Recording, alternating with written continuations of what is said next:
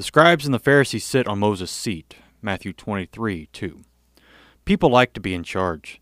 They want to have the authority, but they also want to be able to shift the blame. This fits the Pharisees and scribes of Jesus' day to a T. The entire 23rd chapter of St. Matthew's Gospel is devoted to the hypocrisy of the scribes and the Pharisees, those who could only preach from the tradition of the elders, not from God's Word.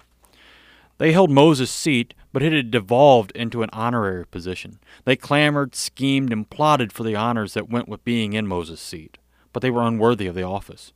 They could sit in the chair, but they couldn't fill Moses' shoes as a religious leader of Israel. They were inadequate in their tasks because they sought to bring honor to themselves instead of honoring God.